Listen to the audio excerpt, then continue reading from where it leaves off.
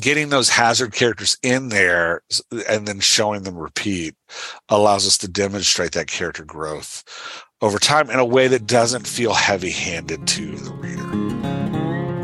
Hey, Writing Pursuits authors, welcome back to the podcast. To those of you who are new, I want to extend a special welcome. My name is Catrice McKee, and I'm glad you're here. If you are a writer seeking encouragement, information, and inspiration, this podcast is for you. Let's get to it. Today, we're going to have Jeff Elkins, the dialogue doctor, on the program, and I'm very excited. Yeah, so Jeff Elkins is the author of 11 novels, the host of the Dialogue Doctor podcast, and a writing coach. Since launching the Dialogue Doctor in 2020, he's held more than 200 coaching sessions. Wow. With authors, helping them write dialogue and create characters that will engage readers, which is the main thing. Jeff is also the author of The Dialogue Doctor Will See You Now. Great title, by the way. How to write dialogue and characters readers will love. A primer on all the Dialogue Doctor community has learned about writing great dialogue. So, wow, 200. Angie Thomas is The Hate You Give. And she's another one. Man, she has these scenes of like 5-6 characters. Mm-hmm. The whole ending climax are a string of scenes with like 6, 7, and 8 characters at a time. And she just balances them so well. But it is hard, and there's craft to it. And there's things you got to pay attention to, like make sure it works for the reader's imagination. I have a question about that because when you get, let's say 6 characters on a page. And I just had a book where there were frequently there were 6 characters on a page. And it fell into this pattern where it was either Sally said, Bent said, whatever said, or it was Sally nodded, line, Dawn did this, line. And it went on, and every paragraph started to begin with a character's name or had it can get tough. Yeah, it can get tough. And the key is to work that like body language. The key is to understand how your vocalizations sound coming out of the character's mouth. That's the first thing. Because you can work your tags and your body language into the middle of vocalizations as long as you're finding the right beat of that vocalization. Or as long as your word choices, like it sounds like the character. It is something they would say and the way they would say it. Absolutely. And so having dynamic character voices really helps with that because, if you have, let's say you have a scene of, let's look at TJ Klune's Under the Cerulean Sea, where he's got a scene of like 8 characters at a time. Of those 8 characters, one of them is nonverbal and just communicating in chirps and body language. So if something chirps, that's that character. So now we're down to 7, right? That we got to use tags with. Right. One of them has a very distinct voice and in the topics that he discusses, right? Like he's obsessed with bellhops. So if somebody has a line about a bellhop, it's that character. So now we're down to 5, right? Like one of them is the Antichrist and is constantly talking about setting things on fire and burning them and maiming people. Again, another one that we can every once in a while, this character can stand without a dialogue tag or without body language because we know that specific vocalization belongs to Lucy, right? Like no one else is going to say that. And if somebody else does say it, you need to recognize that that's them. So now we're down to, 4. Well, a 4-person conversation is way more manageable, especially if you're spacing in these other characters that don't necessarily need the tag or the vocalization or the body language. But even with those 4, another key, I think another mistake writers make, and I do talk about this a little bit in the book, another mistake writers make with these big, large scenes is they think that in every segment, so every portion of the conversation, every character has to be involved. and like in a routine. So like you have to have character A, character B, character C, character D, character A, character B, character C, character D, character A, character B, character C, character D. And then you're like, so like, okay, wow, this isn't how real conversations work, right? Like There A are and B, bystanders. yeah, A and B are going to talk a lot more, and C and D are just going to not. Right. So the key is like let A and B have the conversation, and then every couple segments touch back in with C and D and just let us know how they feel about what's going on through their body language. But you don't need to put them all together. And if you've got like, 8 characters in a scene, consider grouping some of them together in a chorus. And what a chorus, speaking chorus, is like the Greek chorus in Greek literature, where a bunch of people stood on the stage and spoke in unison, right? Like consider, so going back to the example of House of the Cerulean Sea, in one of the later chapters, Clune has a mob scene. And so you've got 2 characters in the mob that kind of represent the mob, and they have their own voices coming out of the mob. And then you have 3 characters kind of standing against the mob. And then you've got the mob. And it says like the mob yelled, the mob shouted, the mob stomped their feet, right? Like what you're doing is you're taking a whole ton of characters and you're putting them into a chorus so that they operate as a single character. And that way you can cut down on the number of voices you have to manage. You can manage a group as a single character. So you don't have to have a mob to do that. You can be like, JP Rhineflesh and I write a Vela together, and there's 2 characters that I will often group together. Mm-hmm. And, it's Doris and Trevor, blah, blah, blah. And so like they usually respond to things the same way. They typically have similar opinions on things. So I can put them together when like, Doris and Trevor laughed, right? Like, so I don't have to have like a Doris laughed and Trevor laughed. Like I can drop them into a chorus. They can operate as a single character. So the key is like trying to group characters in that way so that you can check in with them and not have to like keep bringing them back in the conversation all the time. Well, and I think sometimes one character will speak for both. Yeah. Because at a certain point, the reader's going to know that they have similar opinions, and if one of them doesn't disagree, well, then they obviously kind of agree. Uh-huh. So that's a good way to do that. Why are the terms hero, villain, and side character, because we were talking about all these things, not helpful when it comes to designing your character's growth? Yeah, so this is something we talk about at the end of the book. One of the problems we were having in the community is we would sit down to like plot out the novel. And specifically, the problem would be like, my character doesn't grow and I don't understand my themes. All right, like I'm struggling with the themes of my book and my character's not growing. So I'd be like, well, if we can figure out how your character is going to grow, we can go from there to your themes, right? Like, so if your character is moving from innocence to adulthood, then one of your themes is coming of age, right? Like if your character is struggling with coping with their depression and finding healthy ways to cope with your depression, then a theme is depression, right? Like, so we find our themes by finding how our character grows. And so if we started looking at it and be like, okay, well, so who's encouraging your character to grow and who's hindering your character to grow, so that when we build a scene, we can say like, okay, I need my character to struggle here. I got to put something in the scene to hinder.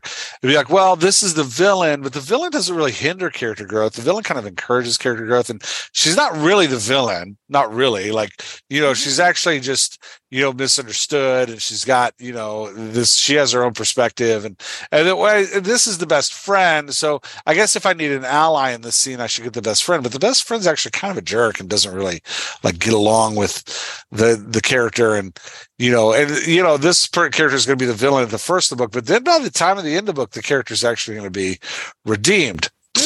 Right. So I just described like some problems in Angie Thomas's The Hate You Give, right? Because there are no villains, there is a hero, but the allies aren't always allies. The villains aren't always villains. People are constantly trading places in the book, which is great. It makes for a super dynamic story, but it stinks when we talk about how do you get her character to grow, Right. in comparison to these other characters, because it makes all of the characters feel a little schizophrenic. So because sometimes this character's helping, sometimes this character's hurting what's going on. So we started using the terms engine and anchor.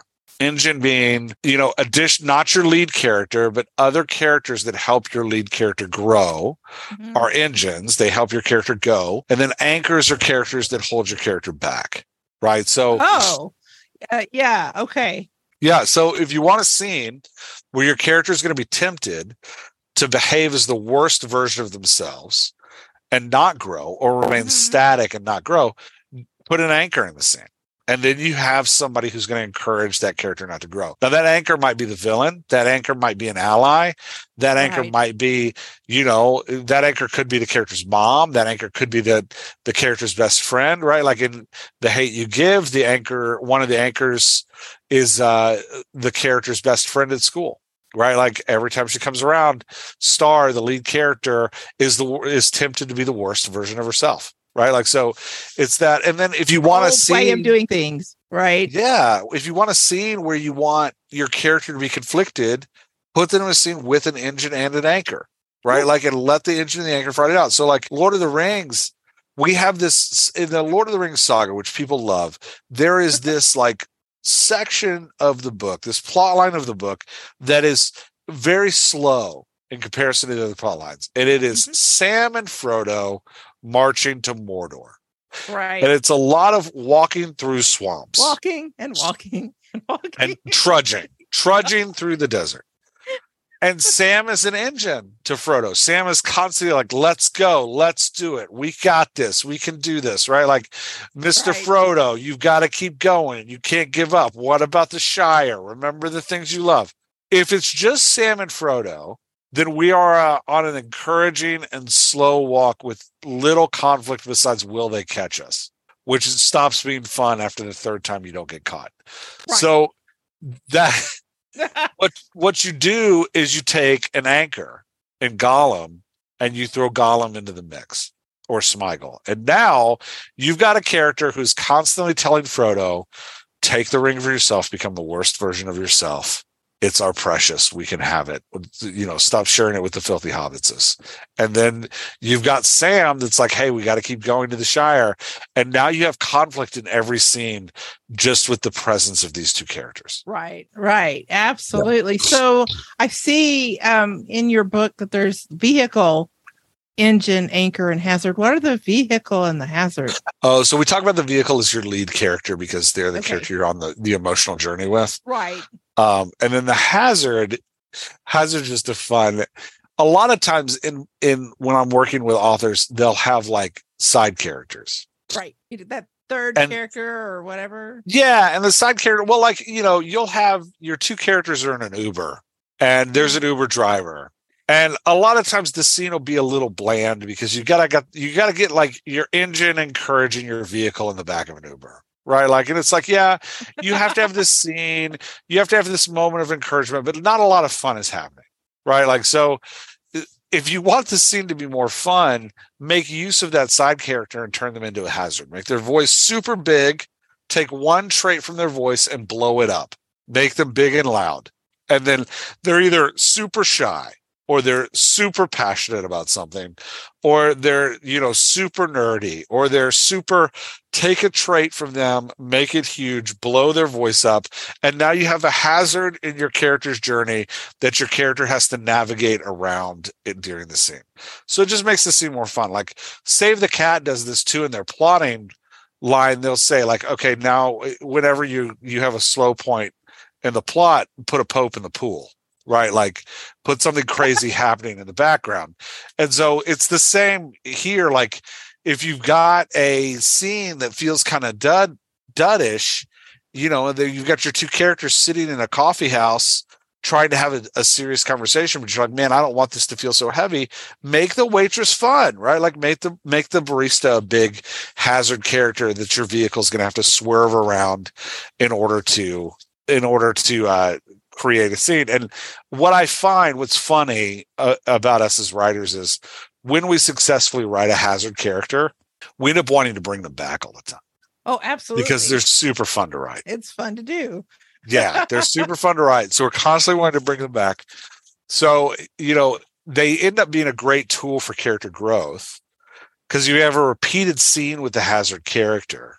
You can put them at it multiple times in your book, and we can see how your lead character responds to them differently and grows each along time. the way. And grows along the way. So I love it. One of my favorite authors, Friedrich Bachmann, who wrote A Man Called Ove, he has a repeated scene at the beginning and the end of the book where Ove goes to the Apple store to try to get his iPad fixed. The Apple Store employee is definitely a Hazard character. He is a generations separated from Ove and just the pure stereotype of that generation. Okay. And so the first time Ove goes in, he gets angry and he ends up not getting what he needs and he's mad and he kind of storms off. The second time he goes in with a friend. And we see that Ove has grown. He's learned to embrace community, which is a big part of the plot of Ove's character growth. So it's that getting those Hazard characters in there and then showing them repeat allows us to demonstrate that character growth over time in a way that doesn't feel heavy-handed to the reader. Right. Like it doesn't feel like something the reader's not like, oh, I see what you're doing here. The reader's just enjoying the scene. It seems organic. If you want to see this, if you want to see this on steroids, the old movie with Bill Murray, Groundhog Day. Right. Oh my goodness. Is Bill Murray, his love interest, and then an entire cast of Hazard characters. He just keeps, they're all big personalities.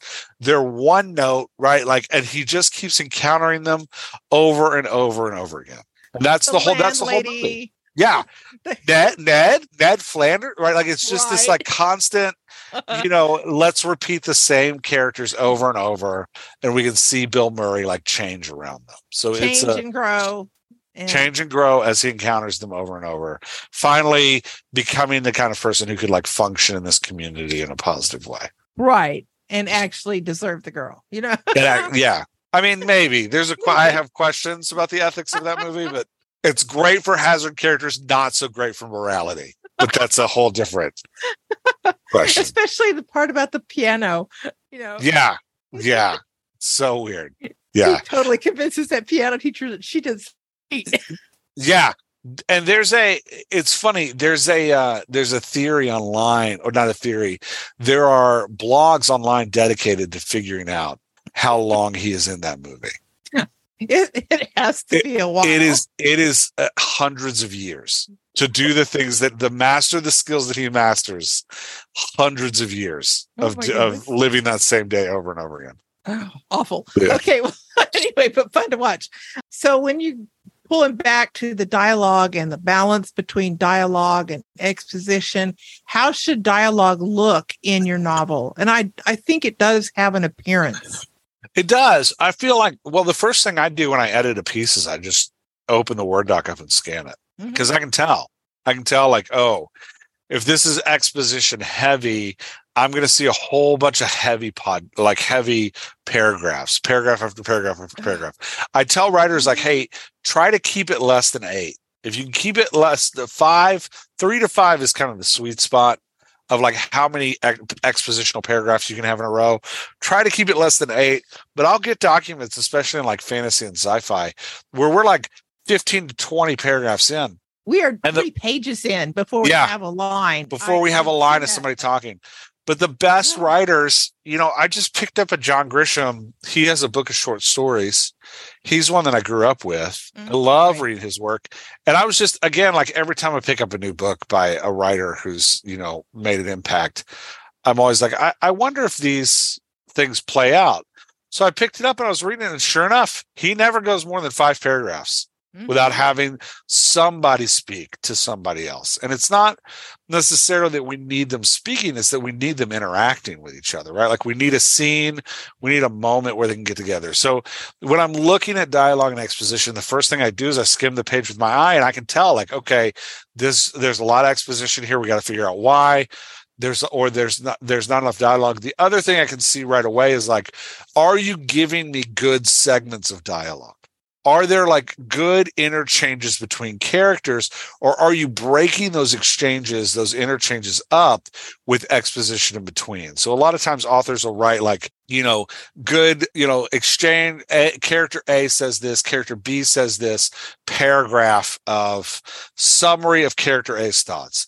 Character B says this, character A says this, paragraph of summary of character A's thoughts. And when you drop in those paragraphs, you lose all of that great energy you're getting from these characters interacting that the reader really wants to be present. You keep zooming in and out of the scene. You're going to give the reader whiplash by like pulling them in the scene, pulling them out of the scene, pulling them in, pulling them out. So when I scan a document, I'm like, all right, do we have a ton of exposition? Do we have good segments of dialogue where I can be like, I can see in this manuscript where the characters are interacting? If I can get those two things down, then we have something to work with. Otherwise, I'm having to do like scene reconstruction. I'm having to do like, all right, we're going to rebuild these scenes from scratch.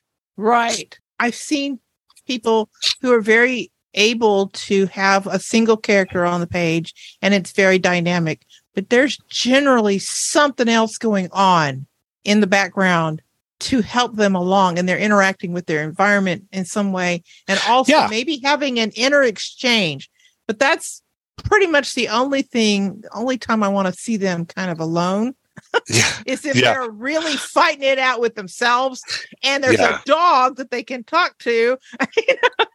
I was working with one author. Yeah. Well, so the ideal is characters interacting because we get the exchange of emotions and expectations between the two characters. If you really have a lone wolf character who's by themselves all the time, then there are some cheats you can use to like substitute that character interacting. You can get them talking to inanimate objects, right? Like you can get them talking to things that are around them that they deal with. Like a famous example, Tom Hanks in the movie Castaway. Right. We cannot watch him for 2 hours on a beach by himself. We'll go insane. Nobody will tolerate that. So they gave him a volleyball. They put a face on it. He has the most dynamic conversations with this stupid volleyball. And the way they do it is that the volleyball actually at times looks like it's responding to him. So it's that like, you can get them talking to inanimate objects. A lot of times I'll see authors have them talk to pets or talk to other animals that don't respond, but kind of get like a personalization. That's not the right word. Personification. There we go. That they give, they give the animal a personification where it's not speaking, but it's cocking its head. It's, whining, it's barking. Or if they're like me, they actually say the lines for the animal. My animals are always talking to me because I give them voices. Why not? But it's that key to like have your getting us in the scene by showing the character interacting with something. Andy Weir's The Martian. He interacts with all kinds of things. And the better example, though, I think, is his book, Holy Grail? No, Hail Mary. Hail Mary. That's it. Exactly. Yeah, Hail Mary Project. Yeah, where he's constantly interacting with his spaceship and he's talking to it. It has a computer voice that talks back to him, but he's talking to it even when the computer voice doesn't interact. And then an alien comes into play that can't talk back with him, but they're interacting constantly, and their interactions are so interesting. And that's what we want. We want the thing about interactions is that it's not that people talking is some magic thing where it's like, oh my gosh, we got to be talking. It's that character interactions drive us into a scene, and we want to be in the scene. The easiest way to do that is to get characters interacting. And if you don't have two characters to interact, you got to start figuring out, like, don't have two characters talk to each other. You got to start figuring out, like, okay, what is the lead character interacting with? What's the vehicle interacting with that allows the vehicle to communicate expectations and emotions? Right. I've seen books where the vehicle talks to themselves, and you have their inner thought and their exterior vocalization, right? Like, so they're literally having a conversation with themselves. Like, it's, but you just have to get that vehicle interacting with something. And when he says vehicle, he means like the main character. The main character. Yeah, the lead character. Let's just get that straight. Sorry about that. Not the spaceship. I folded the dialogue, Dr. Lingo, the dialoguers, the main character. Yeah, not the vehicle. Yeah, the main character. Get them like interacting with something. I love that. Yeah, and I thought that the Tom Hanks Castaway example was really great. And people should go study it when they're, how am I going to write my characters' solitary scenes? Because there's almost always one scene where they really need to kind of be alone with themselves and figuring stuff out. But that doesn't mean you can't add hardship Yeah, and interaction with the environment and again, I would and I would encourage you don't have one. Right. If you're going to have one, have several, because we want to see the character change over time. So you have to give us those repeated scenes so we can see that changing come over time. So don't just, if the character is going to talk to their car, don't talk to the car once. Talk to the car 4 times. Have 4 conversations with the car. So we can see at the beginning and at the end how the conversation with the car changes over time, right? Like if your character is going to talk to the dog, don't just talk to the dog one time. Right. Talk to the dog multiple times so that we can see, in the House Under the Cerulean Sea, the character Linus is alone a lot. He talks to his cat, and the cat is definitely personified in its body language to Linus, right? Like, so it's that like figuring out how to get that character interacting with something. I think is so important for those lone wolf, for those lonely, isolated characters. Writing Pursuits is run by Catrice McKee, who has been trusted by fiction authors since 2014 to take their writing to a new level of excellence. Catrice is a 3-story method certified editor who specializes in story diagnostics, coaching, and line editing to help you prepare your story for the journey ahead. For more information, go to writingpursuits.com. The link is in the show notes. And now, back to the podcast. One more question. Yeah. Like, in the process of writing a book, do you recommend just writing from the top, as it comes to you, scenes, exposition, dialogue, whatever, or do you, in your personal writing, do you do it like a screenplay where you're writing the dialogue and maybe a couple of beats along the way? I'm going to answer it in 2 ways. The first way, I'm going to answer is like, how do I recommend you write? The second one, I'll give you an exercise to improve your dialogue. So I recommend you write in whatever way motivates you to write. Writing is hard enough. If you're big into plotting, like I'm a big plotter, I cannot start a book until I have a spreadsheet. And my spreadsheet will have every major plot point. Now, as I'm writing, they all change. I can't start until I know where I'm going. Right. That's part of my personality. I also can't go on a trip until I know where I'm going, right? Like, it's part of who I am. I know writers who, like, if they know where they're going, they feel like they've already been there. They can't know where they're going. They have to just sit down and start writing and figure it out as they go. That is also beautiful. If that's what excites you, do that. The key is, however you write, whatever way you're motivated to write, keep the dialogue centric, keep the character interactions, like zooming into scenes, the majority of what you're doing. So if you're a plotter, I tell writers like, okay, every scene you plot, it has to be this character and this character are what, or like these characters are what, right? Like we got to get that conflict. We have to get that scene described as the characters interacting. Just go ahead and do it in your plot. Jake meets with X character and this happens, or like Jess goes to find a new apartment and don't stop there. Be like, and sits down on a couch with Coach Nick and Schmidt and they interview her, right? Like take your plot beat all the way to the character interaction, because that's the scene you're actually writing. Don't stop with Jess goes to find an apartment. Give us like what happens, like go ahead and plot out what happens. If you're a pantser, start with the characters talking to each other. You can always come back later and add in whatever scene, or whatever description you need or summary you need. Or if you have to start with a summary, because I know I've worked with writers that are like, I have to summarize what's been happening before this scene to get into the scene. I'll be like, great. Write your 4-paragraph summary, get into the scene, and then before you save it, go delete those first 4 paragraphs. Fantastic. Like if that's what you got to do to write, do what you got to do to write. Right. But just be ready to like, I'm deleting all of that. Like for me, I have a weird thing in my brain. I have to start a scene describing the room. It's the weirdest thing. I cannot not do it. Every scene I write, I start describing the room they're in. And so I've just learned to the rule though, because I have seen so many writers who they're just, blah, blah, blah, blah, blah, blah, blah. And you don't know where they are You don't know Yeah, where they are. you got to give them spatial context. Ah. Yeah. Well, in the book, I talk about you need 4 things in a scene. You need spatial context. You need to. We talk about it as in the dialoguer community as like the stage of the reader's imagination. So in the book, I talk about the stage of the reader's imagination. On that stage, I have to have the scenery. Mhm. I have to have the characters. I have to know who's in the room. Who you have is to tell me there? who's there. Do not surprise me 3 pages in that Carlos has been here the whole time. Don't do that. If Carlos has been there the whole time, I better know a couple paragraphs in that Carlos is also here. Right. You know, I don't need Carlos talking. He can be Carlos sitting over in the corner silently brooding. That's fine. I just need to know that he's there in the room because his presence in the room changes the scene. So if he's not there, like if you give him to me 3 pages in, then I have to reimagine the whole scene. Oh crap, Carlos has been here the whole time. Ew. So no wonder Willie was acting really weird. So that's like, I need the scenery. I need who's in the room. I need the emotional tone. I need to understand how I'm supposed to feel about this, specifically how that vehicle character, that lead character feels about what's going on. I need to know that. I need to know what the conflict is.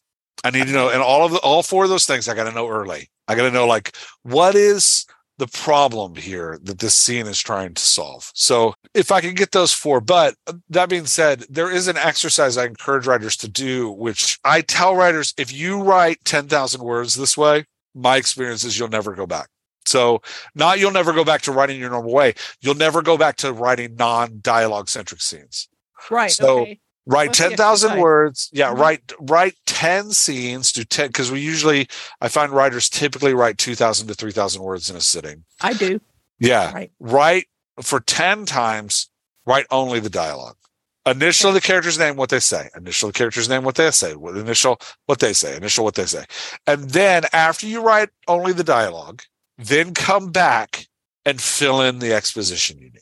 Then you can be done with your scene. If you do that 10 times, you will transform how you see scenes because you will start thinking, okay, what are we talking about? What are we talking about in this scene? And you'll start getting there. And that now so more than ever, because we're living in this golden age of visual media. Visual media. I was going to say the same thing where we can binge to our heart's desire. Mm-hmm. And if it's not gripping, we can turn it off and go somewhere else. Absolutely. I realized that this was just a couple weeks ago. I realized like, oh crap. I live in Baltimore and I love Baltimore. There's a Baltimore movie named The Diner that's very famous that launched a ton of careers that I've never seen. Okay. I was like, I should go watch that. I had it in 30 seconds. Oh. Right? Like it is a movie from the 80s. There's no reason. When I was a teenager, if I wanted to watch The Diner, I might have to go to like 2 to 3 different Blockbusters to find the one that might have it in stock. Right. And then I could rent it. But I can get a hold of whatever I want. And so knowing that, we just have to take into account that like our books need to feel more like movies than they have before. Right. And that means they have to be dialogue centric. They have to be screenplay ready. So I encourage writers like take 10 turns, take 10 writing sessions and just write it as a screenplay first. You don't have to do all the formatting. You don't have to do the like log lines at the beginning. None of that. Yeah, I don't want any of that. I just want you to write the characters talking first and then come back and fill in the exposition. And it'll change how you write. After you do it 10 times, you can go back to writing how you normally do. I actually tried that experiment, by the way. So did you? How did it work? It worked great. And I mean, I thought it strengthened my grasp of writing entirely. I mean, I've written 5 books and I'm writing a 6th, and the 6th one is the one I did that with. I just used it as an experiment. Nice. And I can testify here. That makes me super happy. Thank you for sharing that. That really makes me happy. And all those things about the big scenes with a lot of characters, I bit off more than I could chew. Where I had like 6 people on the 6 or 7 people on the stage almost all the time. But like you say, after struggling, it was, split them into groups, have some that are on stage, have some that are off stage. If they come across the stage, well, then, that's fine. But, Yeah. What's been an interesting byproduct of all of this work I've done over the last 2.5 years on like understanding dialogue and building these tools and, it's down. I appreciate the masters so much more than I used to. Right. Like, now you know why they're great. Now I know why they're great. Now when I pick up a Stephen King novel, I'm like, man, this guy nails character interactions. He crushes character interactions. He makes you feel so much that his lead characters feel. And you're like, yeah, that's why. Yeah, he writes horror. Yeah, he kind of defined the horror genre. Yeah. But the reason he could do all that is because this guy can just slam character interactions. All right.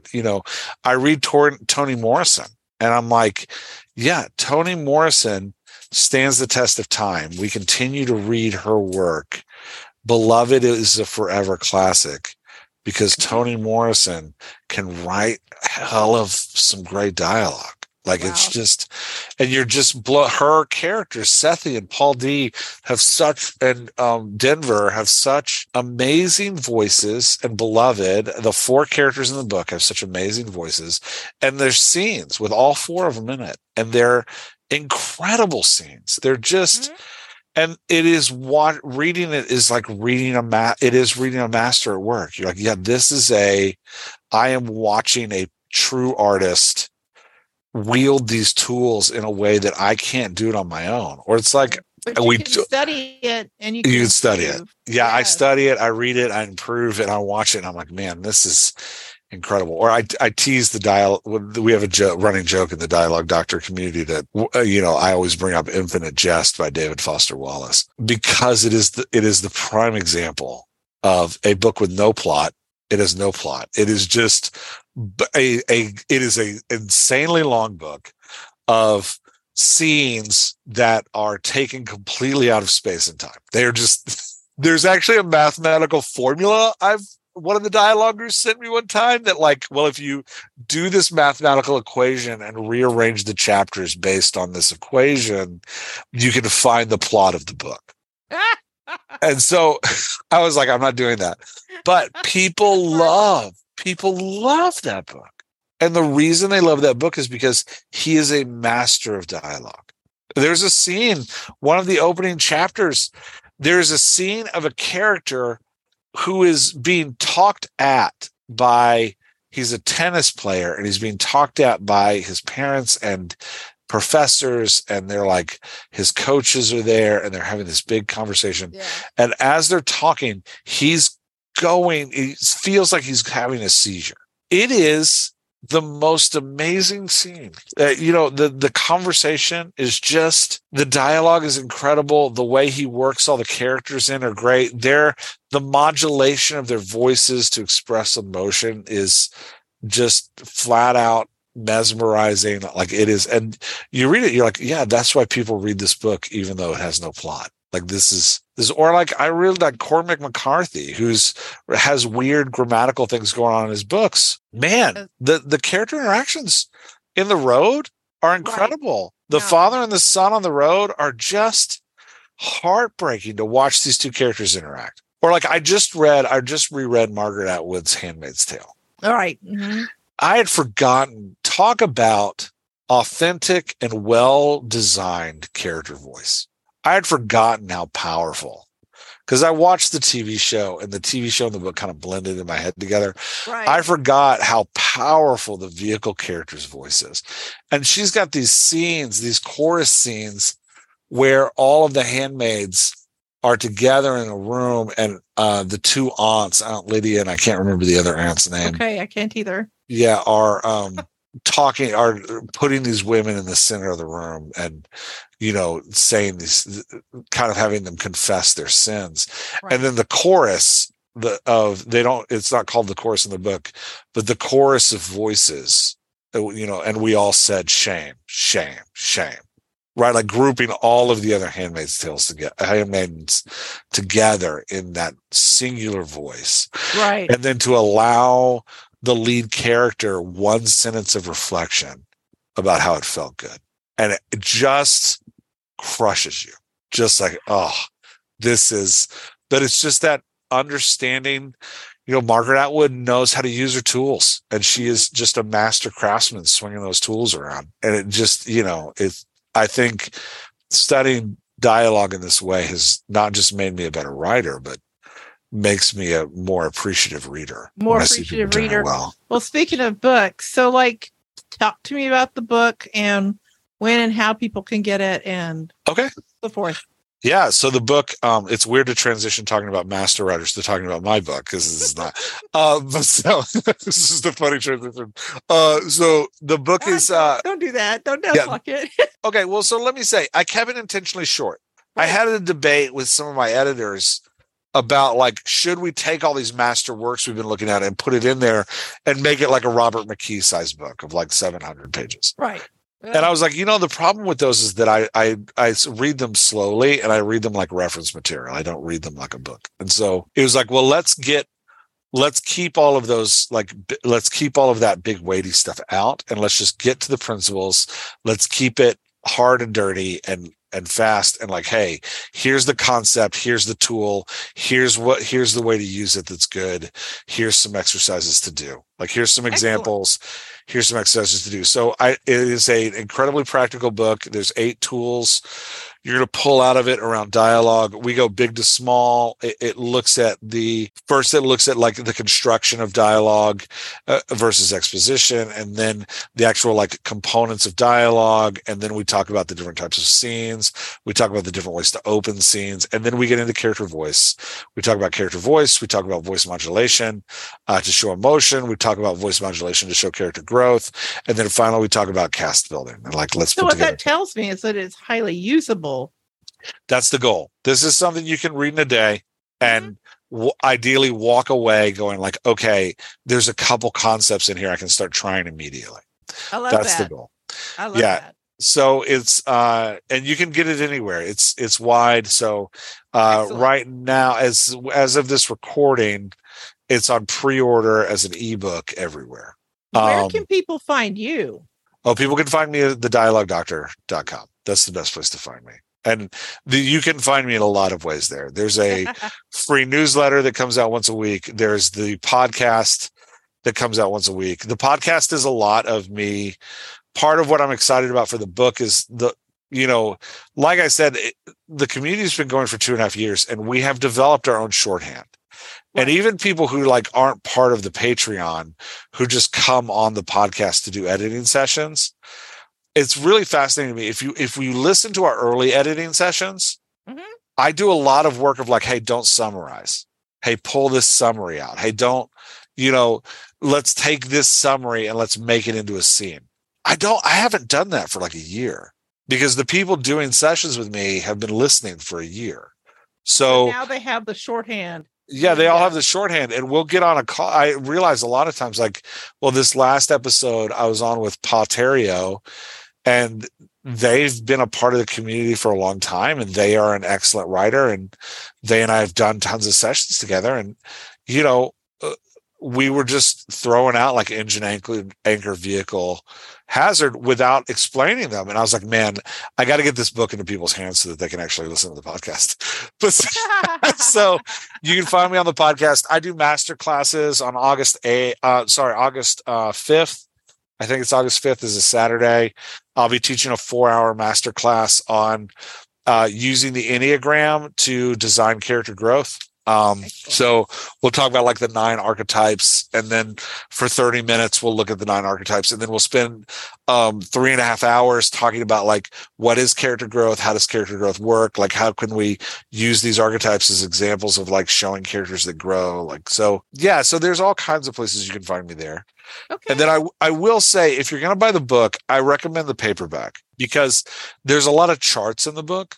And it's tough to know how big the charts are going to be on your e-reader. So if you're reading it on your phone, I cannot guarantee that the type of those charts will not be 2-point font.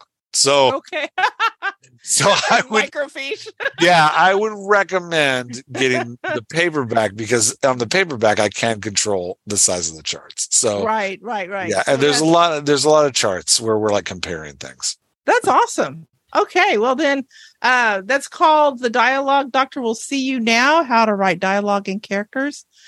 Characters readers will love. They would get the whole subtitle. Yeah. And by Jeff Elkins, Elkins. And you can find Jeff at dialoguedoctor.com. Thank you so much for coming. Catherice, thank you. This was fantastic. I love talking to you every time. I enjoy it too. Well, have a great evening. You too. All right. Thanks. Thanks. Bye. Thank you for listening to the podcast today.